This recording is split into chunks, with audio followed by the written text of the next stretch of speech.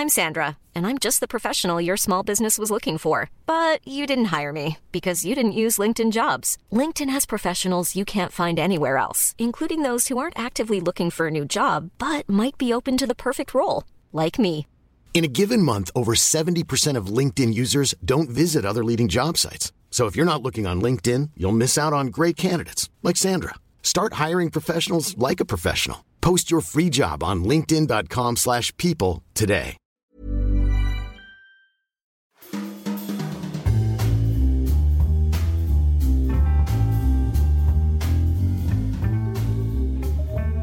Welcome to Banking Weekly from the Financial Times with me, Patrick Jenkins. Joining me in London this week is Nicholas McGaw, our retail banking correspondent. And down the line from New York, we're joined by Rob Armstrong, our US finance editor, and Laura Noonan, our US banking editor. This week, we'll be looking at Wells Fargo as it seeks to battle its way back from scandal, a catch-up with the results on Wall Street, and finally a look at open banking in the UK 1 year after it was brought in. First though, Wells Fargo. It's been called the best bank in the world, including by its chief executive, but it's still struggling to recover from the scandal that engulfed it a couple of years ago, when previous management oversaw a scandal there when millions of accounts were alleged to have been fabricated. Well, we caught up recently with Tim Sloan, who is the chief executive these days of Wells Fargo. And he started off by telling us how it is, in fact, the best bank in the world and why his job is the greatest job in the world. Here's how he explained it. This is the best bank in the world. We are going through a challenging period. We've been in business for 166 years. It always hasn't been, right, an easy time, right? I mean, this is, I know that sounds crazy, but it's not. Now, despite a partial recovery of Wells's business, there's a regulatory growth cap that remains in place and which some commentators believe will remain in place as long as Tim Sloan, who's been with the bank for many years and was in a senior management position when the scandal took place, remains chief executive. So should he go? The decision as to whether or not I'm going to be the CEO of this company is made by the board. And, we'll talk about it. Right? I have no plans to leave. And my job is to execute on what I promised that we're going to do. And, if some stakeholders are not happy with me, they can voice their opinion. That's a free country. They can absolutely do that. But it doesn't really impact, I think, how our board thinks about my performance. They're going to think about my performance based upon the performance. And likewise, right? It's not impacting how I think about how the company should be run. We finished off by asking Mr. Sloan about the growth rate of the bank now and the extent to which it seems to be running at about half the rate it was before the scandal. Why is that, and will there be permanent damage? Well, I think it's a function of sales practices. It's a function of the competition, right? Because it's not as if all of our competitors have stood still and we haven't. So I think it's a function of the challenges that we've had, whether they're sales practices or not, is whether in the competition. I think the hangover is over with. I mean, I think that the trajectory that we're on is a good one. My guess in the next year or two we'll be back to where we were from 2016. I mean, my expectation is that all of our businesses should be able to grow at plus or minus the underlying GDP. So. Again, our growth is about double what it was a year ago on primary checking. Yeah. I don't know if it'll be double next year, but it's, going in the right trajectory. Now, let's go over to Rob and Laura, who did that interview. Rob, you join us just having listened to Wells Fargo's fourth quarter results. Is there anything in there to prove or disprove Tim Sloan's confidence about the outlook for Wells Fargo?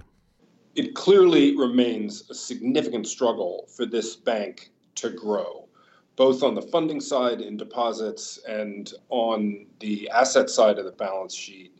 The loan portfolio is barely growing. The deposit base is flat to shrinking. There are green shoots of growth at this bank, but you have to look pretty hard to find them. So, for example, loans to businesses grew at almost 5% this quarter. That was a real acceleration. But the overall picture is one where this bank is hardly growing at all and is depending on essentially cost control to protect profits. And is that enough to protect Tim Sloan's own job? I think it's enough, certainly, if Tim Sloan, as promised, can get the Fed's asset cap off of the bank by the first half of this year. If that doesn't happen, at the same time as the political pressure driven primarily by opportunistic politicians running for the Democratic nomination builds up, then I think there could be increasing questions about Tim Sloan's future as the leader of Wells Fargo. Well, we'll keep a close eye on that as the year progresses. Thanks very much, Rob. Let's stick now with the New York Bureau because, Laura, you've been taking a look at the results of JP Morgan, which have come hot on the heels of yesterday's numbers from Citigroup. And Citi rather set the tone for some downbeat expectations for Wall Street. What happened there and what has happened at JP? Citi was a bit of a mixed bag yesterday. Yes, they did badly in some areas, particularly fixed income trading, where they were down 21% in the quarter to end December versus a year earlier. But actually their shares responded pretty well. Their shares rose around 3%. And I think people were relieved it hadn't been worse. Citi had also kind of set the bar pretty low going in. And Citi did manage to beat expectations. We had a different story at JP Morgan Chase today. JP Morgan Chase missed what looks like only the first time JP Morgan Chase has missed earnings since 2014. The targets were a bit messy, but they missed them by pretty much every measure in terms of net income and also in terms of revenue. Fixed income was a big drag for them as well. They were down 16%. That was a surprise to people because we kind of knew Citi was having a pretty tough time. I think people will recall there was a story in December about Citi's fixed income division losing up to $180 million on this Asian hedge fund trade gone wrong. So Citi people were prepared for a bad time, especially in markets. People didn't really think JP Morgan would be down by double-digit percentages in fixed income. On their media call and analyst call, they said that basically market conditions deteriorated very, very fast. We asked them, how was the bank positioned in terms of future quarters? Should the bank be looking to reshape its fixed income business given the conditions we're in? The CFO, Marianne Lake, was very firm on that. She said that one quarter does not make a trend and they haven't seen anything in the markets that would make them want to change the shape of their business. They're very much battening down the hatches. The other thing was Citi appeared to be a bit more responsive to market conditions. Citi's pay fell by around $300 million year on year. That was around, I think, 6%. JP Morgan Chase actually increased pay across the whole bank by about 4% year on year in the final quarter. Now, Marianne Lake did say that pay was down in markets. She wouldn't say how much by, but it looks as if Citi was maybe a bit more responsive to the changing market conditions than JP Morgan was. That's interesting. I suppose a final thought from you then. We haven't had the full results from Wall Street yet. Still a couple outstanding. But on the evidence of the results so far, particularly the kind of fixed income disappointments at Citi and JP, what does that suggest that the European banks have in store when they report a few weeks from now? I'm thinking particularly about the big fixed income houses, obviously, of Barclays and Deutsche. So you talk about the big fixed income houses, but they are a lot smaller than they would previously have been. So I think, yes, it means bad news in terms of what their fixed income businesses will give. But I mean, they're coming off of a very low base. So we've seen such big falls in the fixed income businesses of the Europeans thus far that actually a 20% fall in fixed income revenue at Deutsche, at Barclays, doesn't move the dial nearly as much for the entire firm as it would have previously. Barclays is also a bit of a special case. They have quite a different business mix within their fixed income, so they sometimes do differently to the rest of the pack. So I would be a bit cautious around Barclays necessarily following the same trends that we've seen for Citi and for JP Morgan Chase. And for Deutsche, I think what you have to do is just look back at the consecutive quarters. They've already seen a lot of big drops. So certainly bad for FIC, but I wouldn't think it's going to be too bad given the fact that their fixed income business are now a lot smaller. Very good. Well, something to look forward to in the next few weeks. In the meantime, thanks very much, Laura.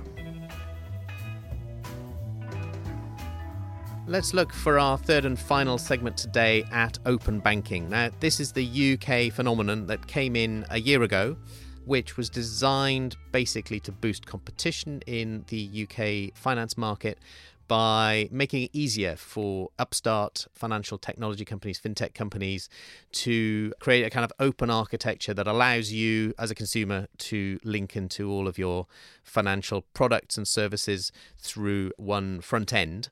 Well, I caught up yesterday with Nick McGaw, who's our retail banking correspondent, to review exactly what's gone on over the past year. And I started by asking him what exactly is open banking and how has it gone in its first 12 months? Well, it starts with this European legislation called the Payment Services Directive, which forces banks to share their data with their rivals and other fintechs. So if I was a fintech company, for example, you could access banking data and say, it looks like you're spending too much money each month on your overdrafts. Why don't you swap to this product instead? So in that way, it's supposed to increase competition. Open banking in the UK specifically provides a sort of more formal set of standards to help people achieve that. So in theory, that means if you make a product that can connect to one British bank, it shouldn't take too much for it to also connect to everyone else in the market, which is supposed to help boost competition. So far, there aren't that many of those products available. So has it been a failure? Would you go that far? I think how big a success it is depends on what your expectations were. If you were hoping for an immediate revolution, and in a sense, it's possible that some people overhyped it a little bit a year ago and said it was going to be the biggest shake-up in retail banking in decades. If that's your standard, then yeah, it's not met that. But I think most of the people behind it would say that it was inevitably going to take a while for stuff to get off the ground.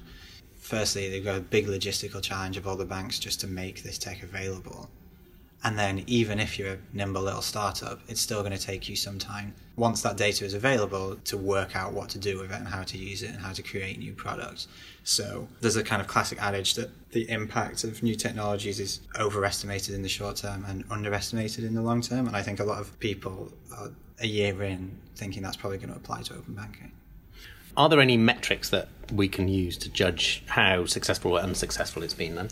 If you look in raw numbers of companies, there's something like 100 fintechs and bigger providers that have signed up to offer some sort of service through the open banking network. And that goes for everyone from little startups who you've probably never heard of up to people like Citigroup who started using it fairly early on after it was introduced last year.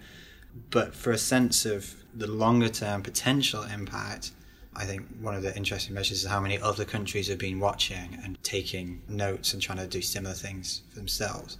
So as I mentioned before, the rest of Europe has got related rules coming in soon, although without the central standards body. But you've got countries including Australia, Canada, Hong Kong, all working towards their own kind of initiatives. One final thing, Nick. There has been concern expressed around the safety of open banking, or rather around the potential risks associated with big companies opening up their systems to small fintechs that might not be perhaps as robust in terms of their systems. Are those risks justified, do you think? You can certainly understand where people's concerns would come from on these issues when the idea of sharing your data with lots of different companies sounds almost like the exact opposite of what we're being told is good practice. The guys behind open banking and PSD2 are very aware of this.